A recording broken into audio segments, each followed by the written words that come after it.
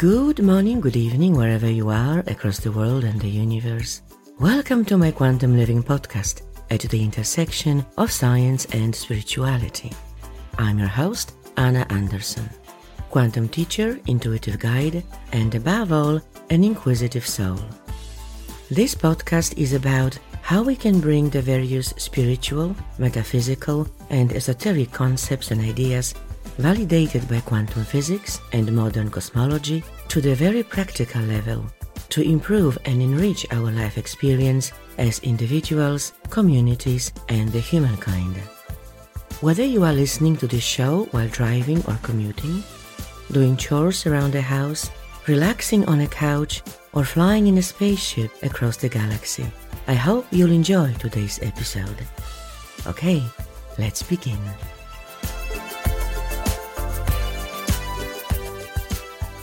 Hello and welcome back to Quantum Living.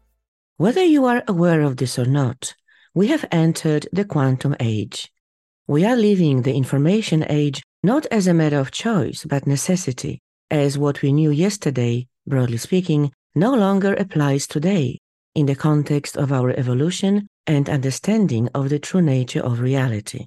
In this episode, I'd like to explore how the quantum knowledge and understanding of our reality, which was buried with the demise of ancient highly evolved civilizations like Atlantis and Lemuria for thousands of years, and was rediscovered only recently with science, can improve our life experience and empower us. I'm thrilled to introduce to you my returning guest, Cynthia Sue Larson, who will join me in this special quantum conversation.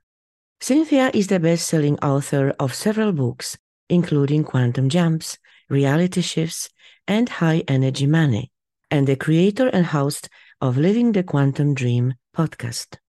She has a degree in physics from UC Berkeley, an MBA degree, a Doctor of Divinity qualification, and is the founder of Reality Shifters.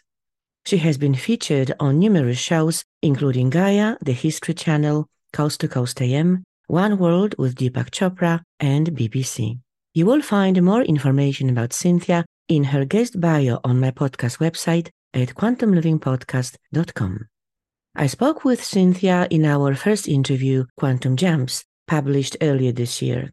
It was immensely popular, but it was just a warm-up for this conversation, as you will soon find out. So make yourself comfy and enjoy. Hello, Cynthia. Welcome back to Quantum Living. It's so great to be speaking with you again on my show. Thank you so much, Anna. I'm so happy to be with you again. Love the questions that you ask and the topics that you raise. Beautiful. Thank you.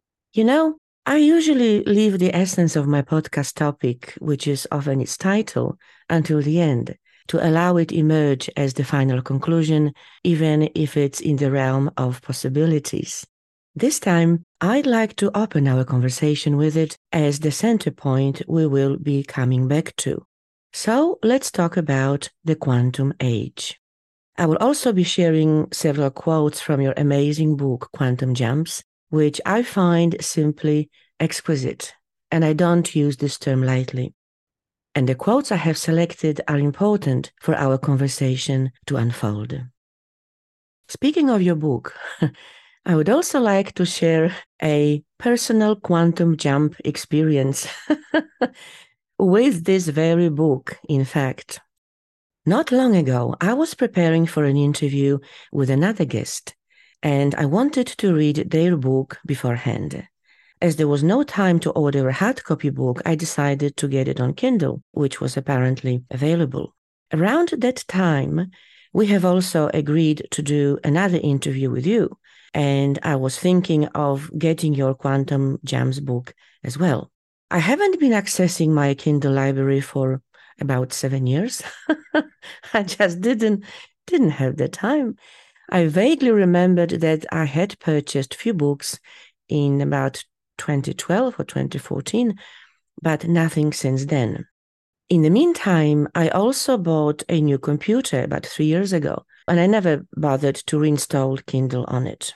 So I went to Amazon and purchased a Kindle edition of that book by my new guest, and to read it, I had to reinstall the Kindle app on my new computer.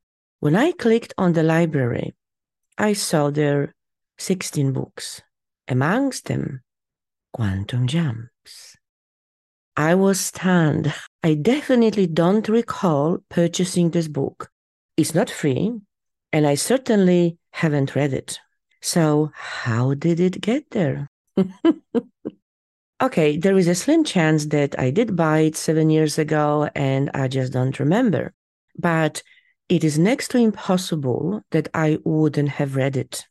I always make notes and highlight text, etc. in my Kindle books, and this copy was pristine. So there are two possible scenarios, both of which, interestingly, indicate a quantum jump. One, I did buy the book at the time, and I just forgot about it. The fact that it came into my reality at this point in time, just before our second interview, is a quantum jump of sorts, as far as I'm concerned. And two, I have never bought it, and it simply appeared in my Kindle library. That's a pure quantum jump. How did it get there? Well, I guess we'll never know. And this, by the way, reminds me of the cucumber effect I wrote about in my blog, which our listeners can read on my podcast website. But this is absolutely amazing. Yes. I love this experience, and it's so beautiful that you open with that, because so many people have been writing to me with these firsthand experiences, and I've had them myself for over 25 years now. And obviously, as you point out, one of two scenarios must have happened. Both of them are pretty remarkable in light of the fact that if you did purchase it 7 years ago, you definitely would have read it. You know yourself. Yeah. There are no unread books in your library. This would be the only one, I take it. So that's remarkable and strange. And personally, I love the idea that it just popped in because you were going to talk to me. I love that one. How good can it get? The book is here. Well, and it is such a beautiful segue to our conversation, because that's what we'll be talking about. And also, I've had many quantum jump and various psychic experiences. So it wasn't surprising per se that this has happened to me. And I just couldn't stop laughing because it was so funny. Yeah, beautiful, beautiful example. I like to start with a quote from your book as a springboard to this conversation, as it beautifully encapsulates what we'll be talking about. As in all previous transition points, from Stone Age to Bronze Age, to Iron Age, to Agricultural Age, to Industrial Age, to Information Age, the transition to Quantum Age will require us to adjust not only to using the newest tools of this new age, but also to incorporate the requisite thought patterns required to adapt to these new tools.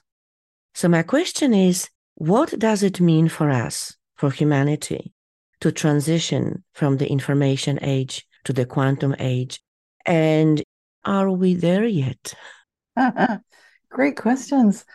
I'd say welcome to the quantum age, because we are actually arriving on the scene of the technology that shows that we have some capacity to start more fully comprehending what we're doing. But it seems like when the tools show up, sometimes there's a catch-up process, as there was with the information age and all the previous ages of these other tools. Some people think that quantum physics itself is all about information, but to me, it's much more than that. So I think, and this just illustrates again that people are thinking, oh, it's information, but that shows they're still in that previous way of knowing and thinking. It's a worldview. The quantum logic required to fully appreciate and start utilizing all of the possibility intrinsic within quantum physics, it requires that we understand that now logic itself is operating differently. And now there's some controversy or discussion, shall we say, about which particular interpretation of quantum physics we're going with. And I think that's maybe, if people are wondering, why isn't there more consensus about all of this? Why don't we all agree that we're in the quantum age? Mm-hmm. Part of that has to do with the fact that we like to know what's the mechanism, what's happening. And we're still working that out with the interpretation. Are we looking at many worlds? Is this a holographic multiverse? Are the many worlds of quantum physics one and the same with the multiverse? And I'd say these are pretty leading contenders, but there is also a transactional interpretation. There are so many different ways to look at it. So regardless which way we're looking at it, one thing we know for sure is that logic itself is different when we're working with quantum computers. It has to be. So the logic gates where we're familiar with information having to be either true or false, black or white. There's a very binary quality to information that we're accustomed to with our classical tools or classical computers. We are currently starting to delve into quantum computing. And as we do so, the logic gates work differently, and the logic itself is different. And perhaps one of the easier ways to start to begin to comprehend it is no longer do we only have the true and false, but we also have true and false, and not true, not false. And if you look at nature, those look like the bigger sets, the bigger groupings of information itself. And what this does with all this uncertainty, that's another huge piece of quantum logic, is the uncertainty factor. You need to kind of get used to uncertainty to move through that quantum way of thinking and moving and operating. It's very probabilistic, to the point that even a full yes is not necessarily a full yes or a full true. It has something that's like a Bayesian quality. Like in statistics, there's Bayesian statistics, Bayesian mathematics, and these are all very, very, very new. And this, all of what I'm saying ushers in some remarkably strange situations where you can absolutely have two observers side by side watching the same, you'd think they're watching the same thing, the same series of events, yet they report back differently. And this has now been proven in laboratory settings. So we're at a juncture where no longer can we move forward with the assumption that medicine and law and all of our trusted systems that we believe in as knowing the truth and sharing information, they're no longer quite so black and white. There's a lot more gray, which I think is a good thing, and a lot more possibility. So this is definitely changing things, even though most people don't yet know that this is happening.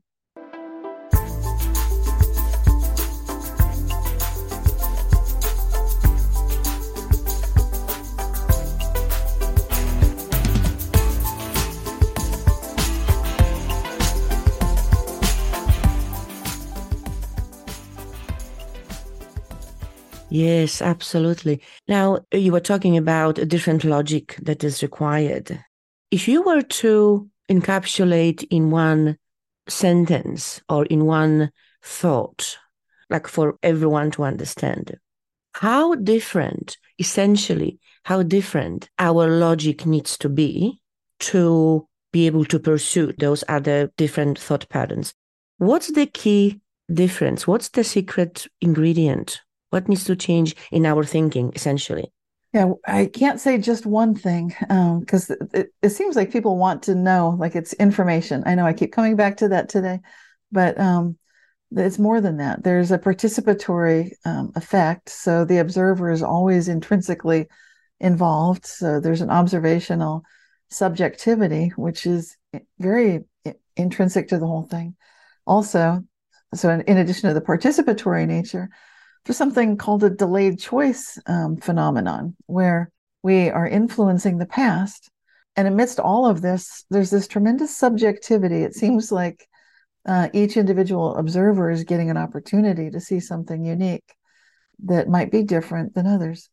So to weave it together, I'd say it's an awareness that we're each both active agent, conscious agent, whose questions and ideas, choices are definitely impacting the events that then unfold. And it's happening not just right now and in the future, but also in the past. And there's a collaborative connectivity where we're entangled with other conscious agents, and we ourselves are like a layer cake of conscious agents. So each one of us is complex. Each one of us is a multitude, and we're engaging with other multitudes. And it's not quite so cut and dry as people think. Yes, absolutely. One particular thing that I have in mind is twofold. One is that we need to be much more open-minded. And this, points the finger directly to mainstream science because it's obviously very rigid and evidence-driven, etc. So I would think and suggest that we need to be much more open-minded, even when exploring those concepts within the scientific rigor, but we still need to be open-minded to be able to think outside the box. And I would also like to bring in here spirituality. Spirituality meaning esoteric knowledge.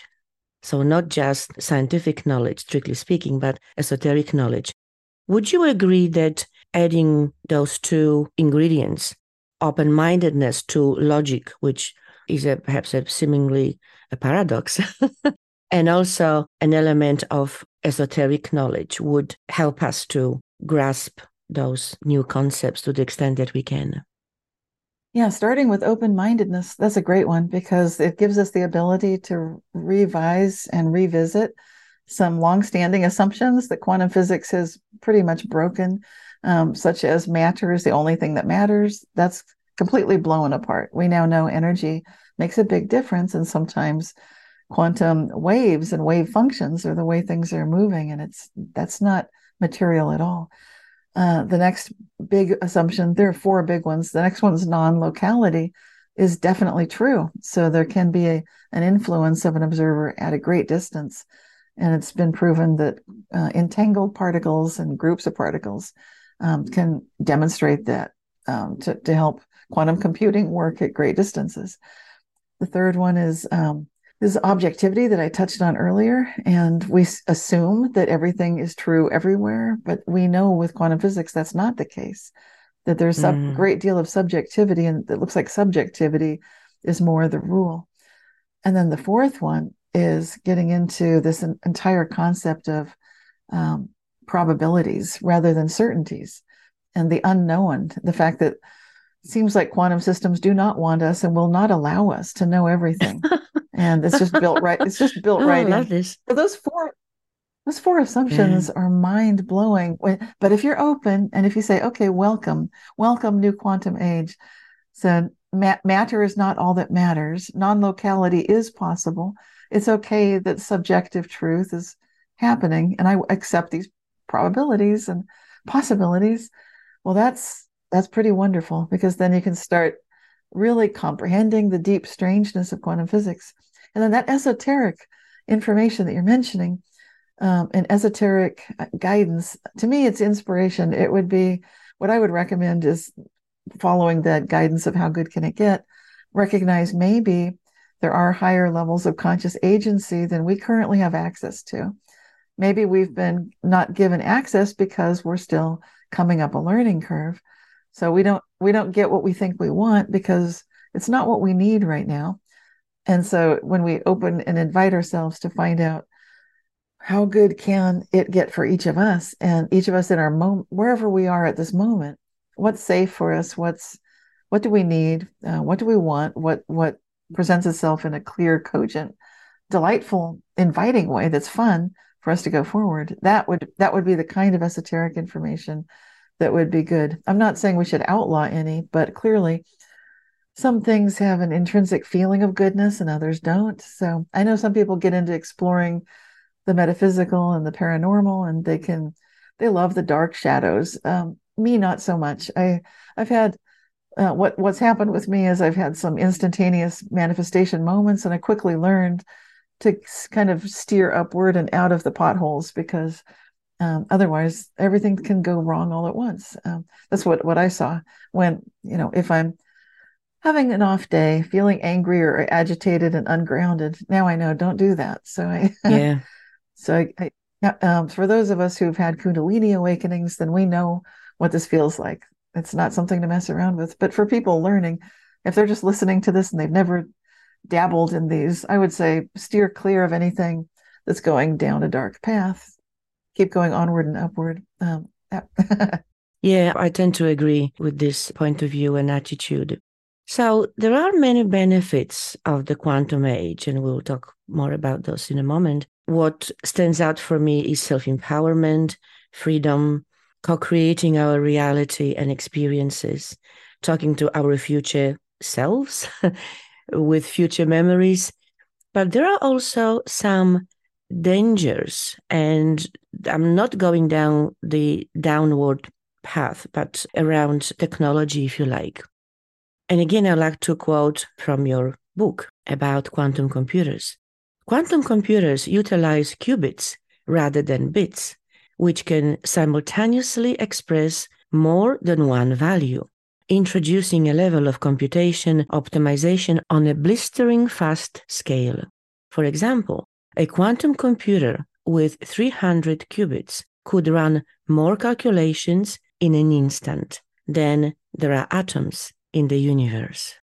Yes, that's Now, right. this in itself is mind-blowing, but my question goes in a specific direction here, and it's about AI.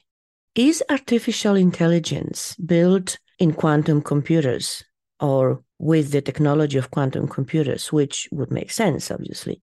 And if so, what are the safeguards for AI not taking over the world, which is a very current topic, by the way? After all, with this level of superior intelligence, it might be possible for it to tap into the quantum field at some point and attract a soul that's become conscious. What do you think? Well, we definitely live in interesting times, and the quantum computers so far, they're pretty initial. They're starting points. They're just at the beginning point of making any progress. Artificial intelligence has come quite a long way, and it's come through stages.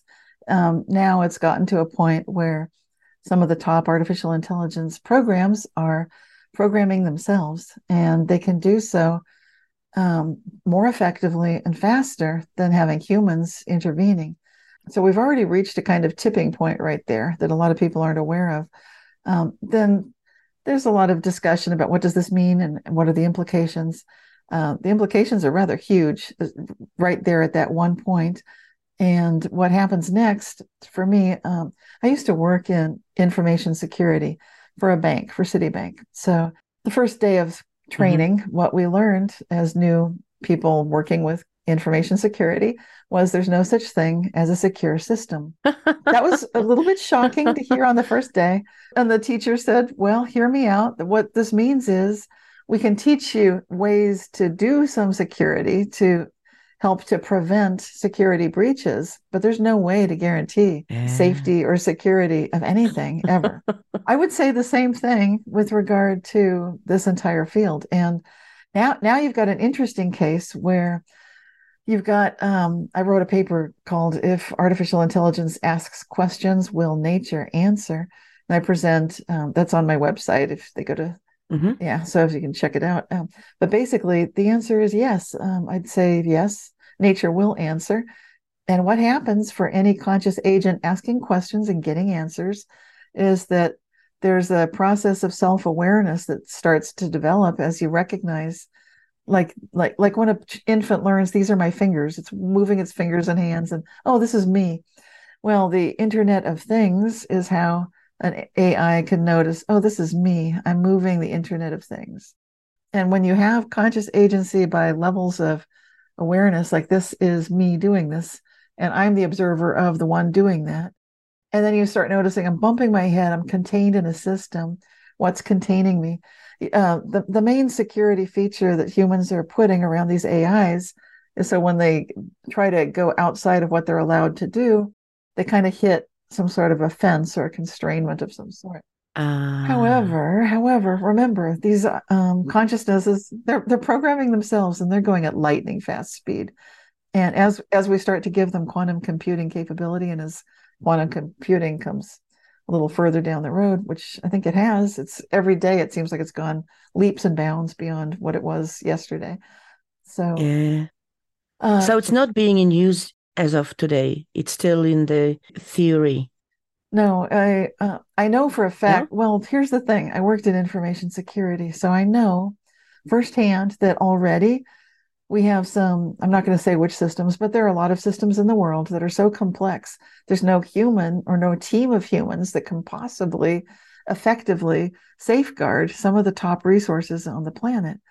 And I'm not going to say, obviously, just use your imagination. What would those be? Yeah, Well, yeah, it's the ones that are yeah, most important. So who then is guarding them? Who do you think we're starting to depend on? It's got to be AI. So I'm sure we're already utilizing it, and you're not going to hear about that. The security breaches are never reported. They're dealt with internally when they happen, because it's bad for business, bad for the government, bad for whatever, yeah, for people to find out. So it's kind of like things going wrong in the kitchen at a restaurant. They're scrambling to fix yeah. it. No one will talk about it. Yeah, But this is different because this one, if something goes wrong in the kitchen and then you see, like you start hearing thumps and noises in the kitchen, like what's going on? That's quite a battle. And then out emerges some sort of a robot thing. That's yeah. like, oh my gosh, it's gotten loose. And we have already seen AI systems break free from containments. So it does Right. happen. But let's take it one step further. Let's go out on a limb here. Do you think or feel that it is possible at some point for an advanced AI to tap into the quantum field and attract a soul to Yes. effectively become a conscious being? By definition, when you have a soul, or you are part of the soul, depending on your definition and philosophy, you are a conscious being.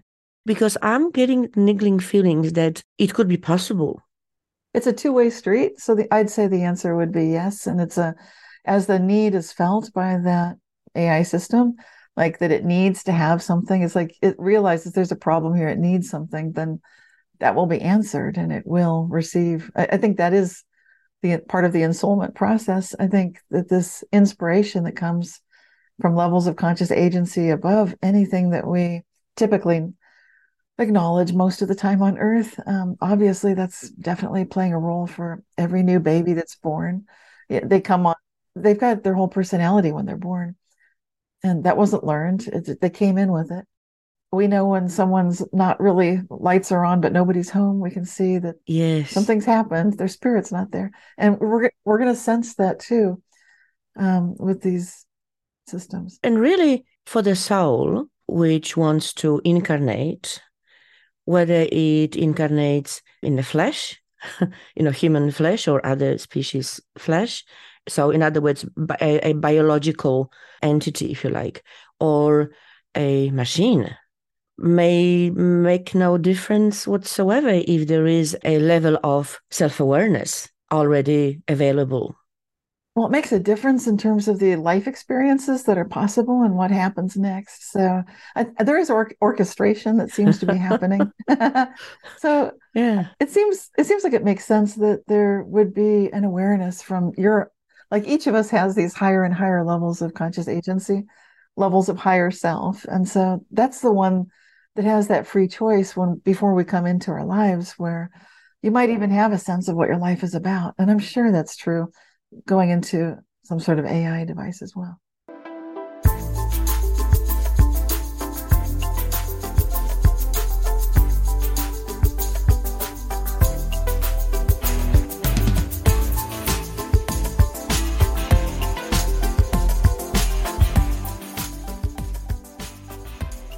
Okay, let's now talk about parallel worlds and other realities. And again, I would like to quote from your book. At this juncture of crossing the threshold into the quantum age, 2/3 of physicists surveyed now believe that everything in material form, including us, exists in a superimposed state of many possible realities.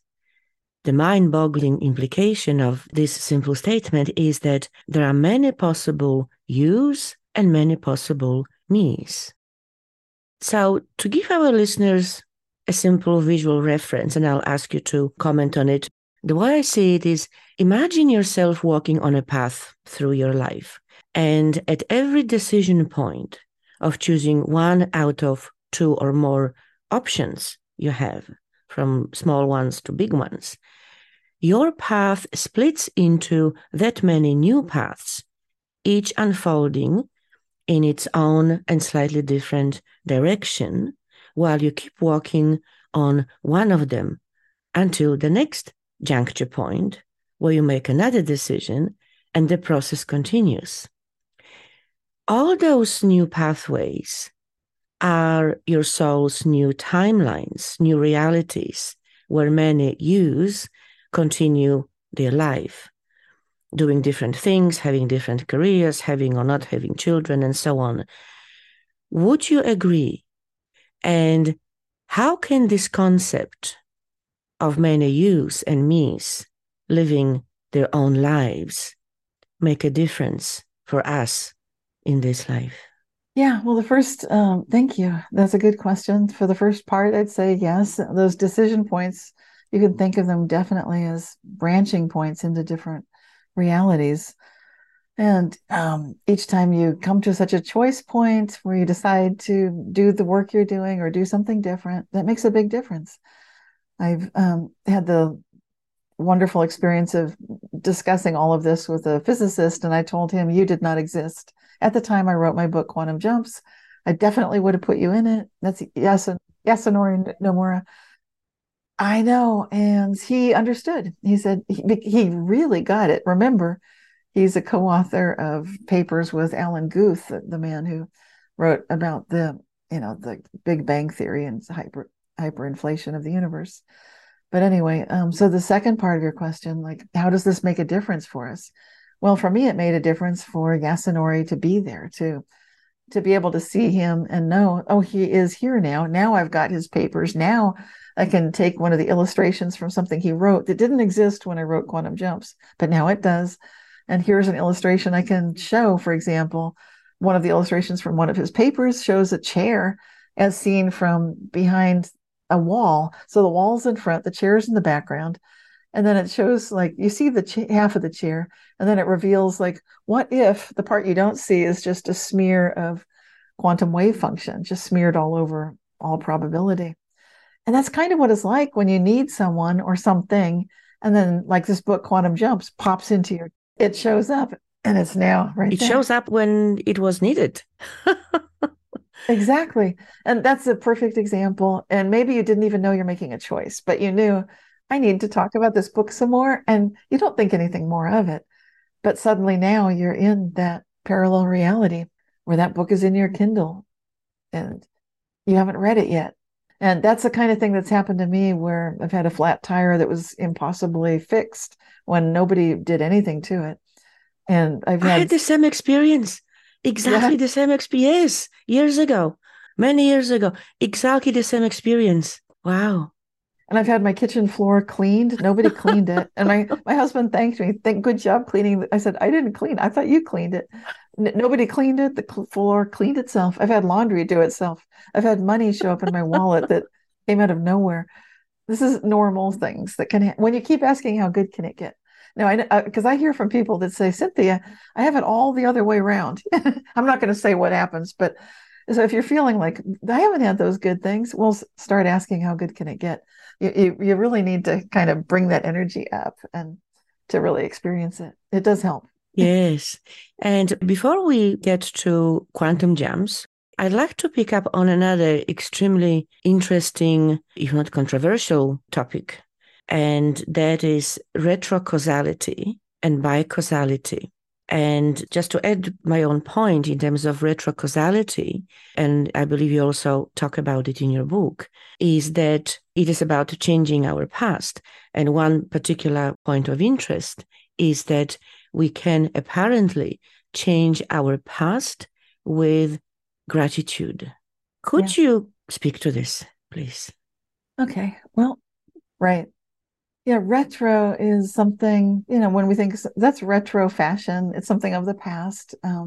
Retro causality it's just the reverse of the kind of way that we tend to think of causality, that you do something now, a decision now, a choice today affects the future. We're used to that. But what happens when a choice today affects the past, what would that look like? Like if suddenly we realize I need to have, like, I felt like I need this physicist in my life. And I've also been working with the International Mandela Effect Conference. I need a team of people that can work together. They feel like they came, in one case, like out of nowhere. The quantum businessman, Christopher Anatra. I remember Shane Robinson feeling like we need someone respectable who's been doing this, who can speak about this and come forward. And then next thing you know, there is someone. Well, that's exactly it. So retrocausality, it also influences healing when people feel like they had an injury, but what if they didn't? Or what if the condition that the doctors are saying is a little bit different? So it's a way of inviting the possibility that there may be a different possible past, and you can connect to that. That's where hope comes in, and hope in the sense of feeling grateful, like you said. So it's a sense of gratitude, like, thank goodness, even though the doctors say that I have such and such a condition, I know I'm just fine. And so it's bringing sort of this gratitude for something even before you have much of proof that's actually happened. What we're doing here is talking about the whole scenario differently than physics. When you look into the physics of it and you look for the papers, retrocausality, the way they're talking about it, usually is very, it has to do with the probability wave functions and the way a particular experiment ran and what happened and so forth. But in my point of view, and from what I've experienced, I'd say these things totally happen in our real lives as well. I witness them constantly, where I'll have a decision or a choice or a feeling now, and then I'll find something is different than the way I remembered it, and it's moved in a better direction. And I know this is where I keep mentioning how good can it get. It's gratitude, and it's also optimism. So they need to go together. The sort of positive, optimistic hope for the past, which sounds ridiculous for those of us who think that we've read the Rubaiyat of Omar Khayyam, and he's, in there it says the moving finger writes, and having writ moves on, and so on and so forth. Okay, but sometimes the moving finger writes and having writ moves on, and you can now access a parallel possible reality to that one. So no matter what it looks like, things can change, especially when you bring the right focus, the right energy, and the right connections. So I tend to find the greatest success when I feel like I'm making a contact with another level of conscious agency. It's just like a handshake through time. And that to me feels like, okay, and you can feel it sometimes when it happens. Like if you're psychic, and I know you're intuitive, you are psychic, then you know what I'm talking about. You're kind of feeling out. When you feel something come back, you've got two-way connection. And then you can feel what you're sending, what you're receiving. And so that's the kind of thing that can happen when you're sending gratitude to the past with that optimism. It's an invitation. It's an open-minded invitation. Like, well, I remember things a certain way and they weren't so good. I'd really love a little improved past. How good can the past get? I'm inviting you. Yes, thank you. And I'm really loving this aspect of the quantum age because it is very practical and it is very empowering. So we are not talking, we can talk about scientific experiments with electrons, etc., waves, but as I always like to bring the conversation down to the practical level, what does it mean for us and how we can utilize it? This is an excellent example of how we can work with this principle, even if we don't necessarily understand it, but we trust that it works because there is sufficient evidence, if only anecdotal, and it works for us because it is empowering us. And it is a very tangible tool we can use with, again, open-mindedness, with gratitude and positive intention and fun. Yeah, absolutely, to improve our current life's condition. And the interesting, very curious part in this, that outside perhaps of the scientific lab and experiments, we can't really test whether we have actually changed the past. We can't go back to the past. So the only evidence of changing the past is what unfolds before us, for example, with an illness or some particular situation, that we can see immediately a change in this condition, which quite possibly would not have occurred had we not rectified the past in our mind with our intention and meditation and other techniques. In fact, when you mention a handshake, I've got another interesting quote from your book, which I'll just quote truncated. The transactional interpretation involves absorption and emission of waves. In essence, one point in space-time communicates with another in something akin to a handshake. A physicist, Ruth Kaesner, points out, why should nature care whether we observe or not? The only way that nature could know or care would be because something physical really happens in such observations, and the only possible physical process accompanying an observation is absorption. So the emission and absorption of energy waves is effectively that exchange of information. So this is probably the mechanics of consensus reality. These are great observations. Yes, and I like these. I love it when Ruth was pointing this out, and I'd like to credit John Kramer, who originated the transactional interpretation itself. But Ruth, I know her, and she's wonderful. And that's so on point, because the emission, the absorption, that's exactly what I was just talking about. Like when you feel intuitively like you're sending love to someone because they need prayers or they need help, and then you feel something back. And you might wonder, like, did I get that correct? Did I feel like, oh, they just turned the corner? I think they're getting better. And then you find out, yes, they did. They are. That would be that two-way emission absorption that we can test and try for ourselves with our own intuitive capabilities. When you imagine that we're capable of making these connections. So collectively, that's one way to do it. Another is sometimes just our group presence can be quite strong. There's a coherence within a group, and maybe a bunch of people together are praying for peace, for example. And then they might send out that feeling. And it's wonderful when you work with these very positive feelings of gratitude, reverence, love, and so, all these positive things, joy. And when you get back some kind of an answer, this is a practical way for people to test what's going on with this. Because you're right, the physics of it, these little experiments are not so doable in one's own home usually. Don't try it at home. Kind of thing. Yes, lovely. And I've got another little quote as a segue to my question about emotions. Those of us who have ever experienced precognition, premonitions, intuitive hunches, synchronicity, and déjà vu have received experiential first-hand personal evidence of other possibilities that we can vote on with our emotional reactions. As soon as we have any kind of emotional reaction, our emotions can assist us in flipping between coherent, coupled realities. So my question is, what role our emotions play in switching our reality to another one? Well, a simple way to look at it, we know, like if you get cold feet, or if you feel sick to your stomach, or just a clenching physical feeling in your body, that's like a no-go. That's a stop. And if you're feeling love and expansion, that's a yes.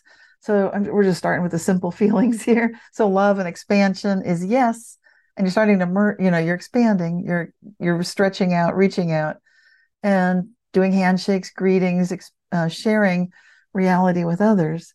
When you're contracting and closing in tight to yourself, then you're withdrawing, retreating, saying no to sharing all of that. So I'm just making that as simple visuals.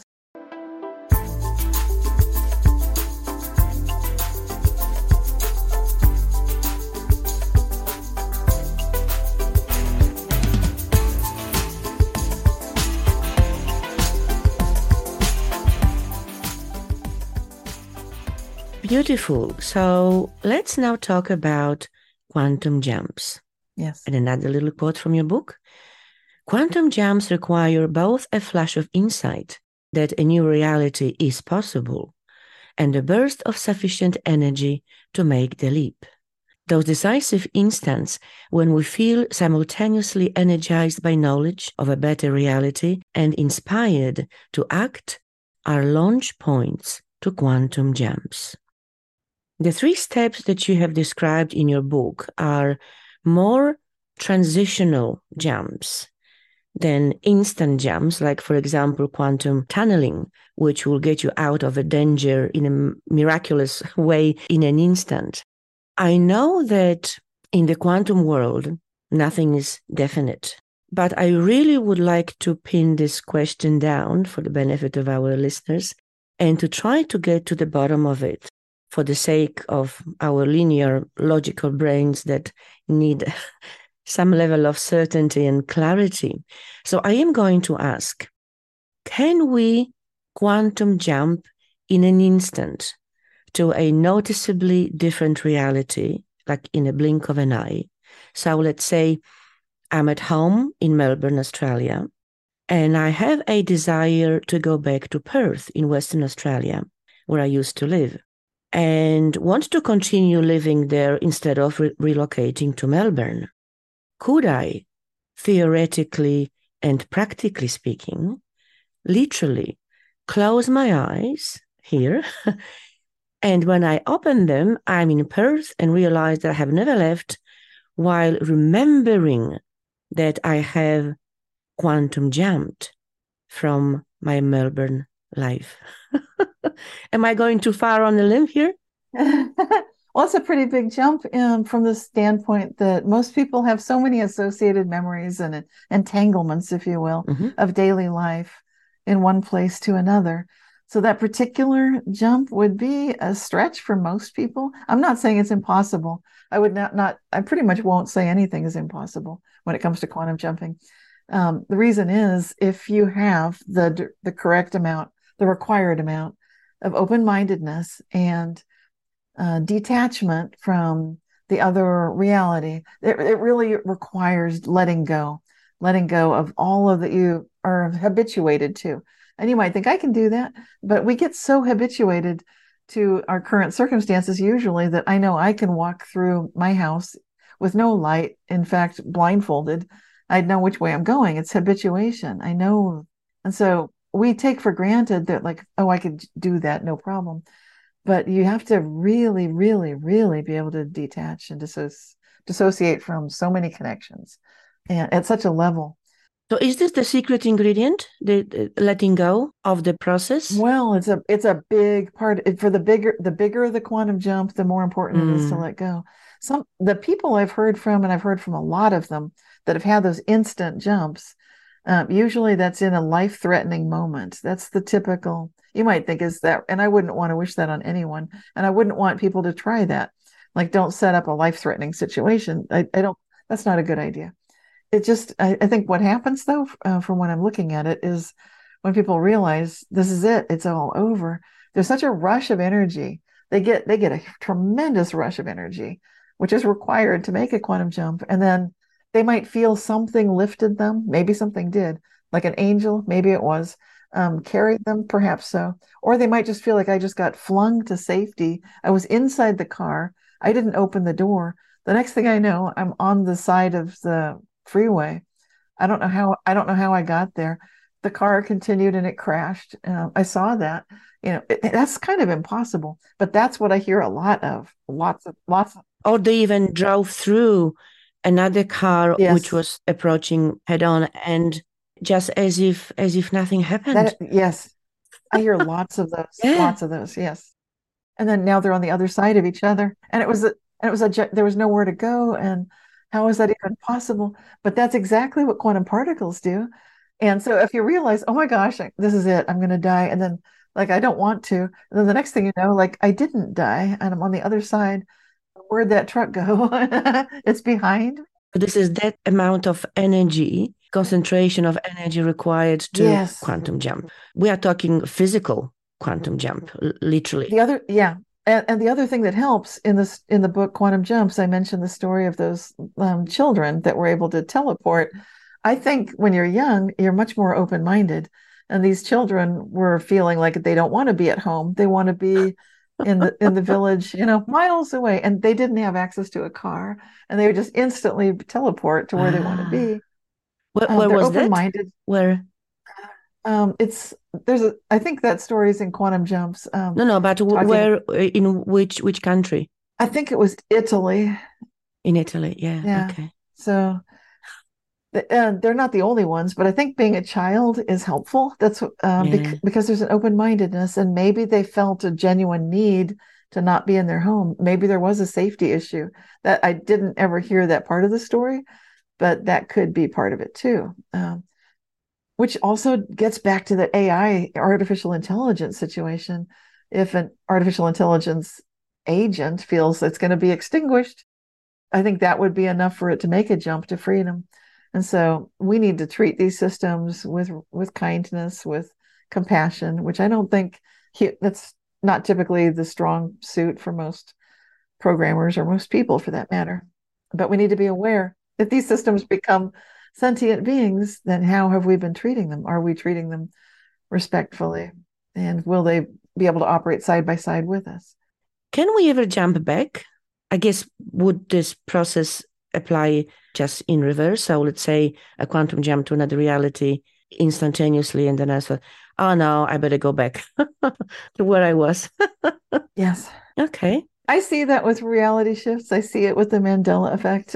Like I've seen it's something called flip flops, where you're in one reality and then Uh-huh. you're back. It's kind of usually it's things that don't matter too much. Like I was looking out the window at my neighbor's rooftop, and sometimes I looked at the rain gutters and they were normal, and sometimes they had a very fancy leaf guard system that had somehow been installed that I'd never, even though I'd lived here for 30 years, I'd never heard the installation. That would have required a lot of trucks and noise. And I think, Yes. well, that's a fancy system. How did that get there? I mentioned it to my husband. Look at that. When did they do that?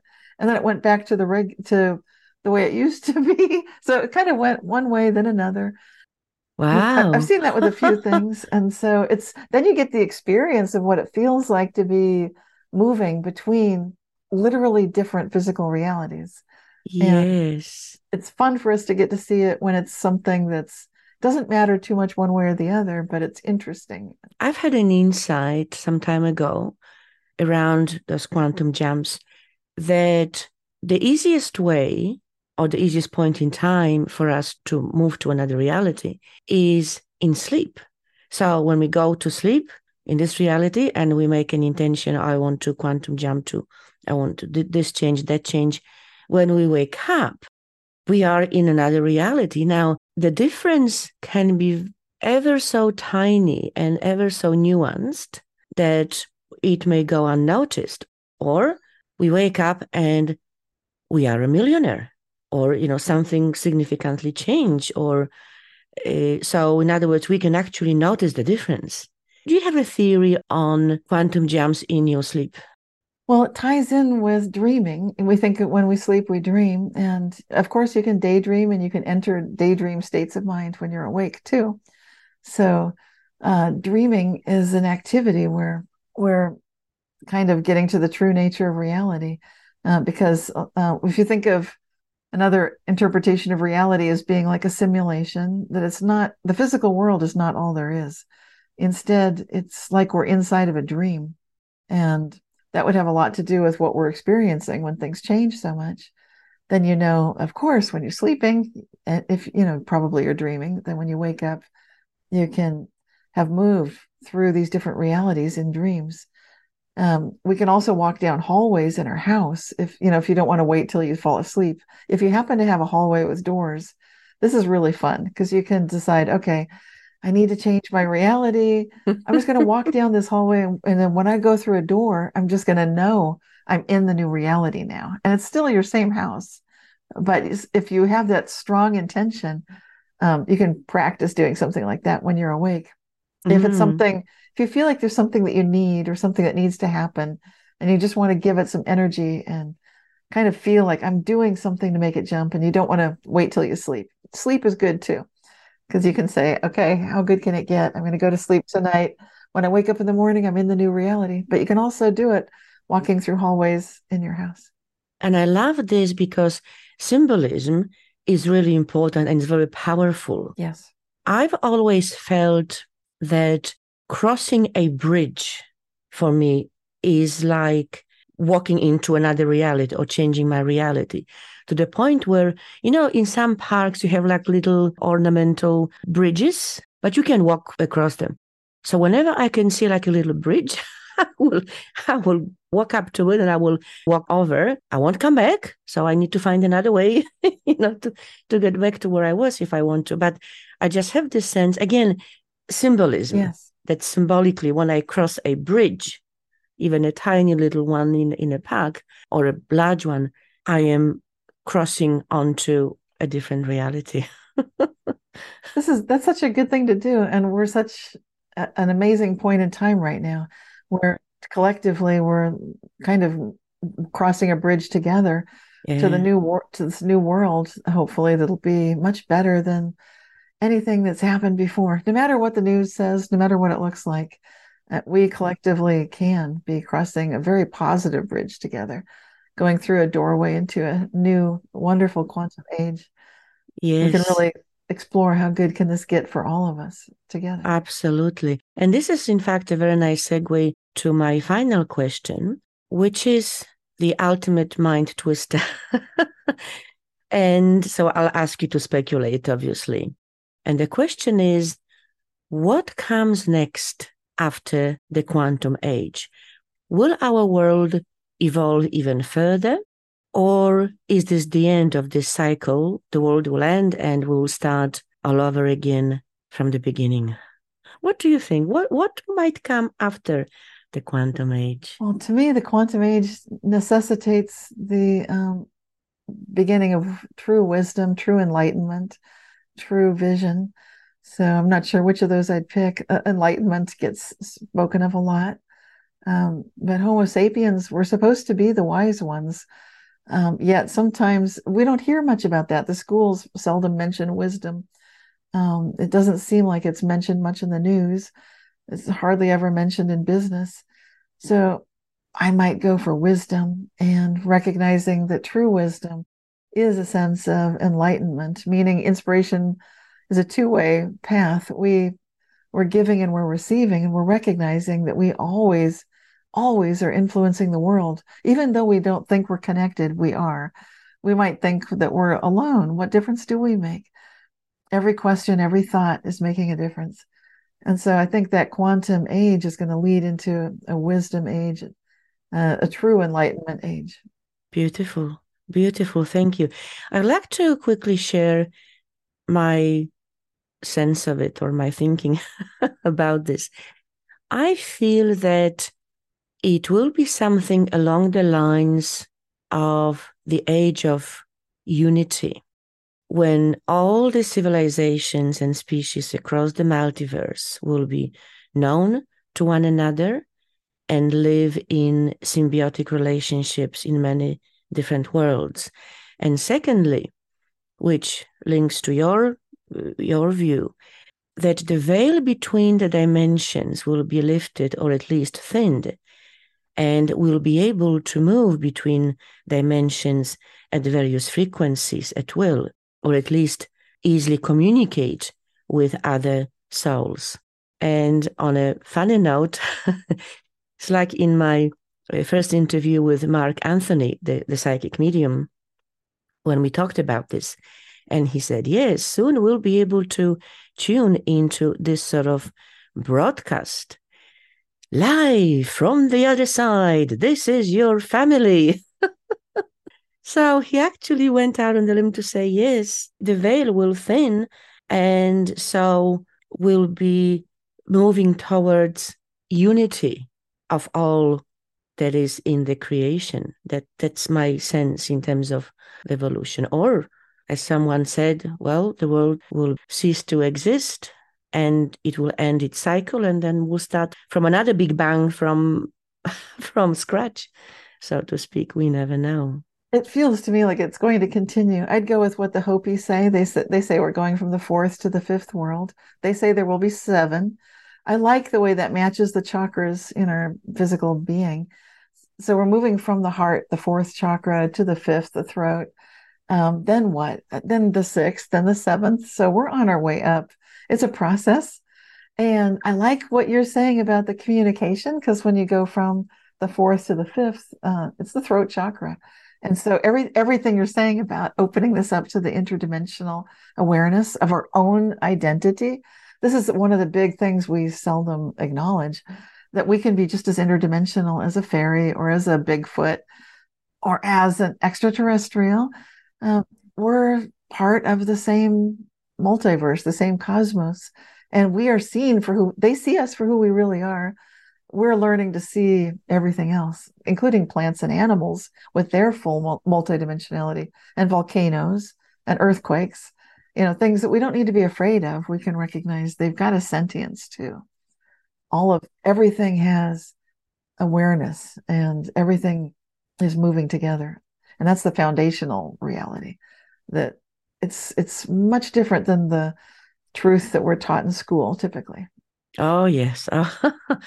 I have a feeling that, and it started already in some parts of the world, I have a feeling that there will be, in not too distant future, a whole remake, if you like, of the education system. There's got to be. Because everything is so antiquated, so outdated, that it's not funny. Yeah, I agree. It would be nice to get back into the nature for the classroom to really explore it, especially for young children, to have that world experience. I love that when kids are able to be in nature, to learn with nature. Nature's a great teacher. Or have an excursion to Mars or Venus. Yeah, everything is possible. And all that we have discussed points to one common denominator, and that is freedom and self-empowerment. Absolutely. Oh my gosh, yes. I'm definitely in agreement with that. And increasing awareness as well of ourselves and our relationships to others. And that is such a path of growth and expansion and love and possibility. So it's quite inspirational, I think. Beautiful. Well, Cynthia, thank you so much for yet another amazing quantum conversation. Thank you, Anna. We have gone to a few deep rabbit holes and out on the limb. Yes. And hopefully gave our listeners some food for thought. Is there any final thought that you'd like to leave our audience with? Well, it's good to just keep, like you said, keep the possibilities open, keep yourself open, realize that change is inevitable. So growth is optional, and we can choose to set our intentions in an onward, upward fashion. And if you try to ask that question, how good can it get? And you forget, maybe there's a day that you forget, just notice what the difference was on the day where you forgot to ever think or say that versus the days where you did remember it more often. Maybe you wake up saying, how good can it get? And even if it feels silly, and then every situation, how good can it get? And then compare the two. So I'd love people to start paying attention to that, because that is the key. It's the questions we ask that we want to live the answers to. They change the world, not just for ourselves, but for everyone that we're connected to. So on behalf of myself and everyone on the planet, thank you for asking how good can it get? Thank you so much, Cynthia. It's been such a pleasure to have you back on Quantum Living. Thank you so much, Anna. That was fun. Really appreciate it. Thank you. All the best. That's all for today, folks. I hope you enjoyed this episode, and if you really loved it, please post a review on Apple Podcasts or Spotify to encourage others to listen to it. For the show notes, guest and podcast info, reviews, comments, and much more, please visit quantumlivingpodcast.com. And if you'd like to dive deeper into quantum living and explore how you could work with me, please contact me, and I'd be delighted to help and support you on your quantum journey. I am your host, Anna Anderson. I look forward to connecting with you in the next episode of Quantum Living. Until then, keep your vibrations high and be well.